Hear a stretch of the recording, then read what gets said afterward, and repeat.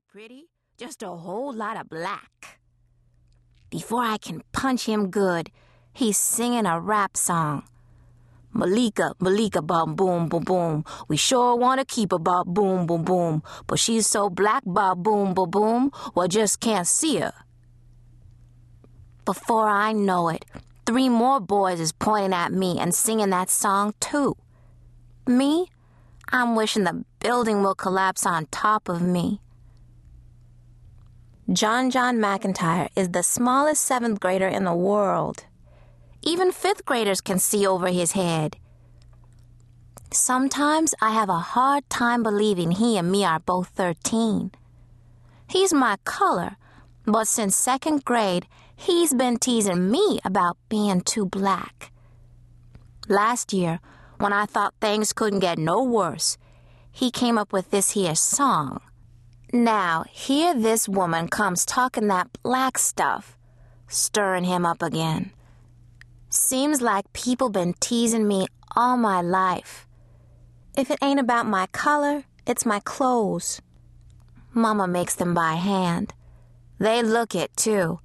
Lopsided pockets, stitching forever unraveling. I never know when a collar's gonna fall off or a pushpin gonna stick me and make me holler out in class. I stopped worrying about that this year now that Charlize lends me clothes to wear. I stash them in the locker and change into them before first period. I'm like Superman when I get Charlize's clothes on.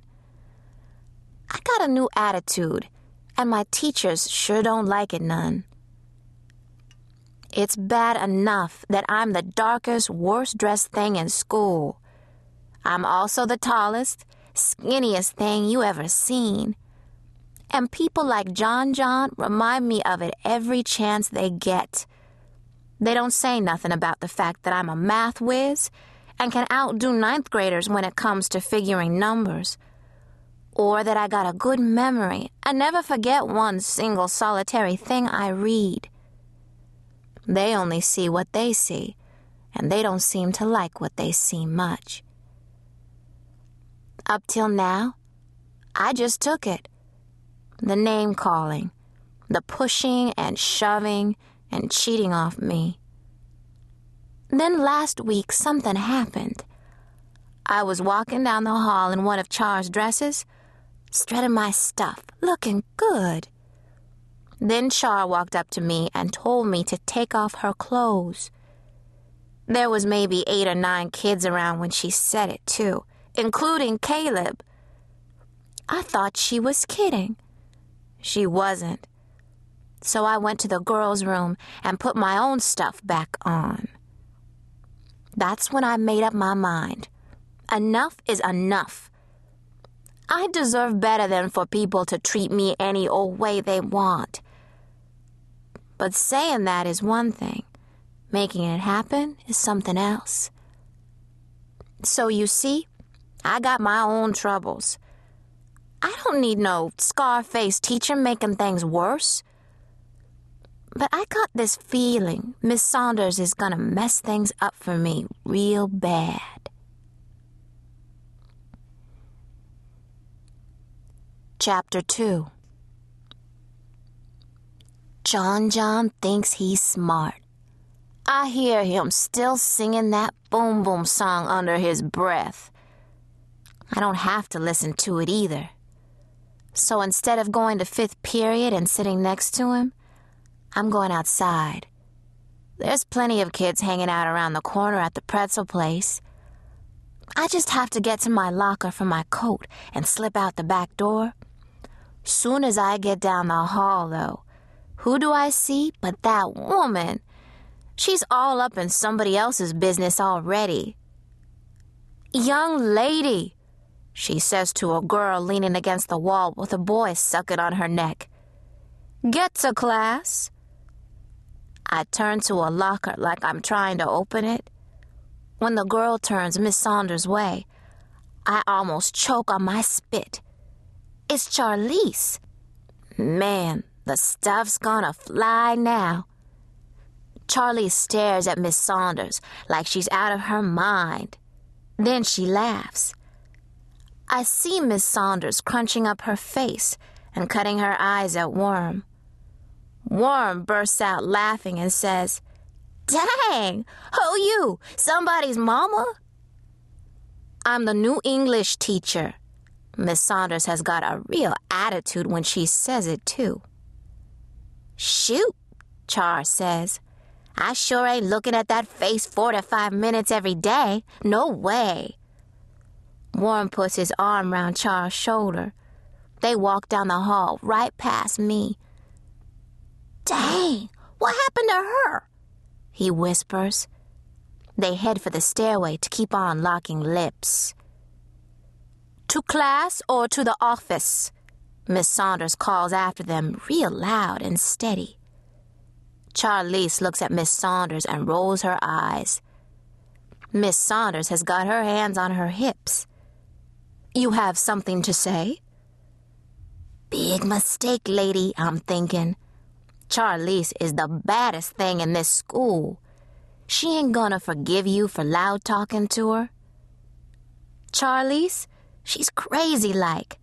Next thing I know, she's telling Miss Saunders to mind her own business. She says something about her face. Worm's telling Char to cool it. He's dragging her down the hall with his hand covering her big mouth. The new teacher don't know when to quit. She tells Worm to hold on a minute. Then she says her piece. She's letting Charlize know that she's traveled all over the world, and there's nothing Charlize can say about her face that she ain't heard in at least 4 different languages. Char says, "If you're so high and mighty, what you doing in a dump like this?" Miss Saunders puts down her briefcase. When she does, her Gucci watch flashes. This lady's got money. Big-time cash. "I want to give something back," Miss Saunders says. "You want to give something back?" Charlize asks, putting out her hand. "Good. You can start by giving me them designer shoes and that $300 watch you got on." Charlize, she's got an eye for the good stuff. Her older sister, Juju, who's been taking care of Char since their parents died 2 years back, has got all kinds of stuff at her house. Most of it still got price tags on it. She'll sell you a $300 pantsuit for $50, or a nice coat for a Benjamin, $100. Good deals if you got the dollars, which I ain't. Char's lucky. When my daddy died 3 years ago, Mama took to her sewing machine to help her ease the pain. I sure wish she'd taken to getting me clothes off a store rack instead. Her sewing is a shame. Worm tells Charlize to forget about Miss Saunders and to get out of here. Charlize don't let the new broad off so easy. "You don't scare me," she says, putting her hands on her hips. But before Miss Saunders can speak, here comes Ty, interrupting everything. "I see you've met Charlize," Ty says to Miss Saunders. Ty teaches math. She is weird, too. She stands at the blackboard with one leg leaning on the other like a flamingo. She does yoga and hums like a heater on the blink. Ty is a strange chick, I'm telling you. "I see you made it," she says to Miss Saunders, grabbing both her arms and squeezing them tight in a friendly girl-to-girl squeeze. Ty looks funny standing next to Miss Saunders, who must be close to 6 feet tall. Ty is short with long hair and 2 sets of silver hoop earrings in her ears, and a small hole in her nose where she puts her nose ring when she ain't at work.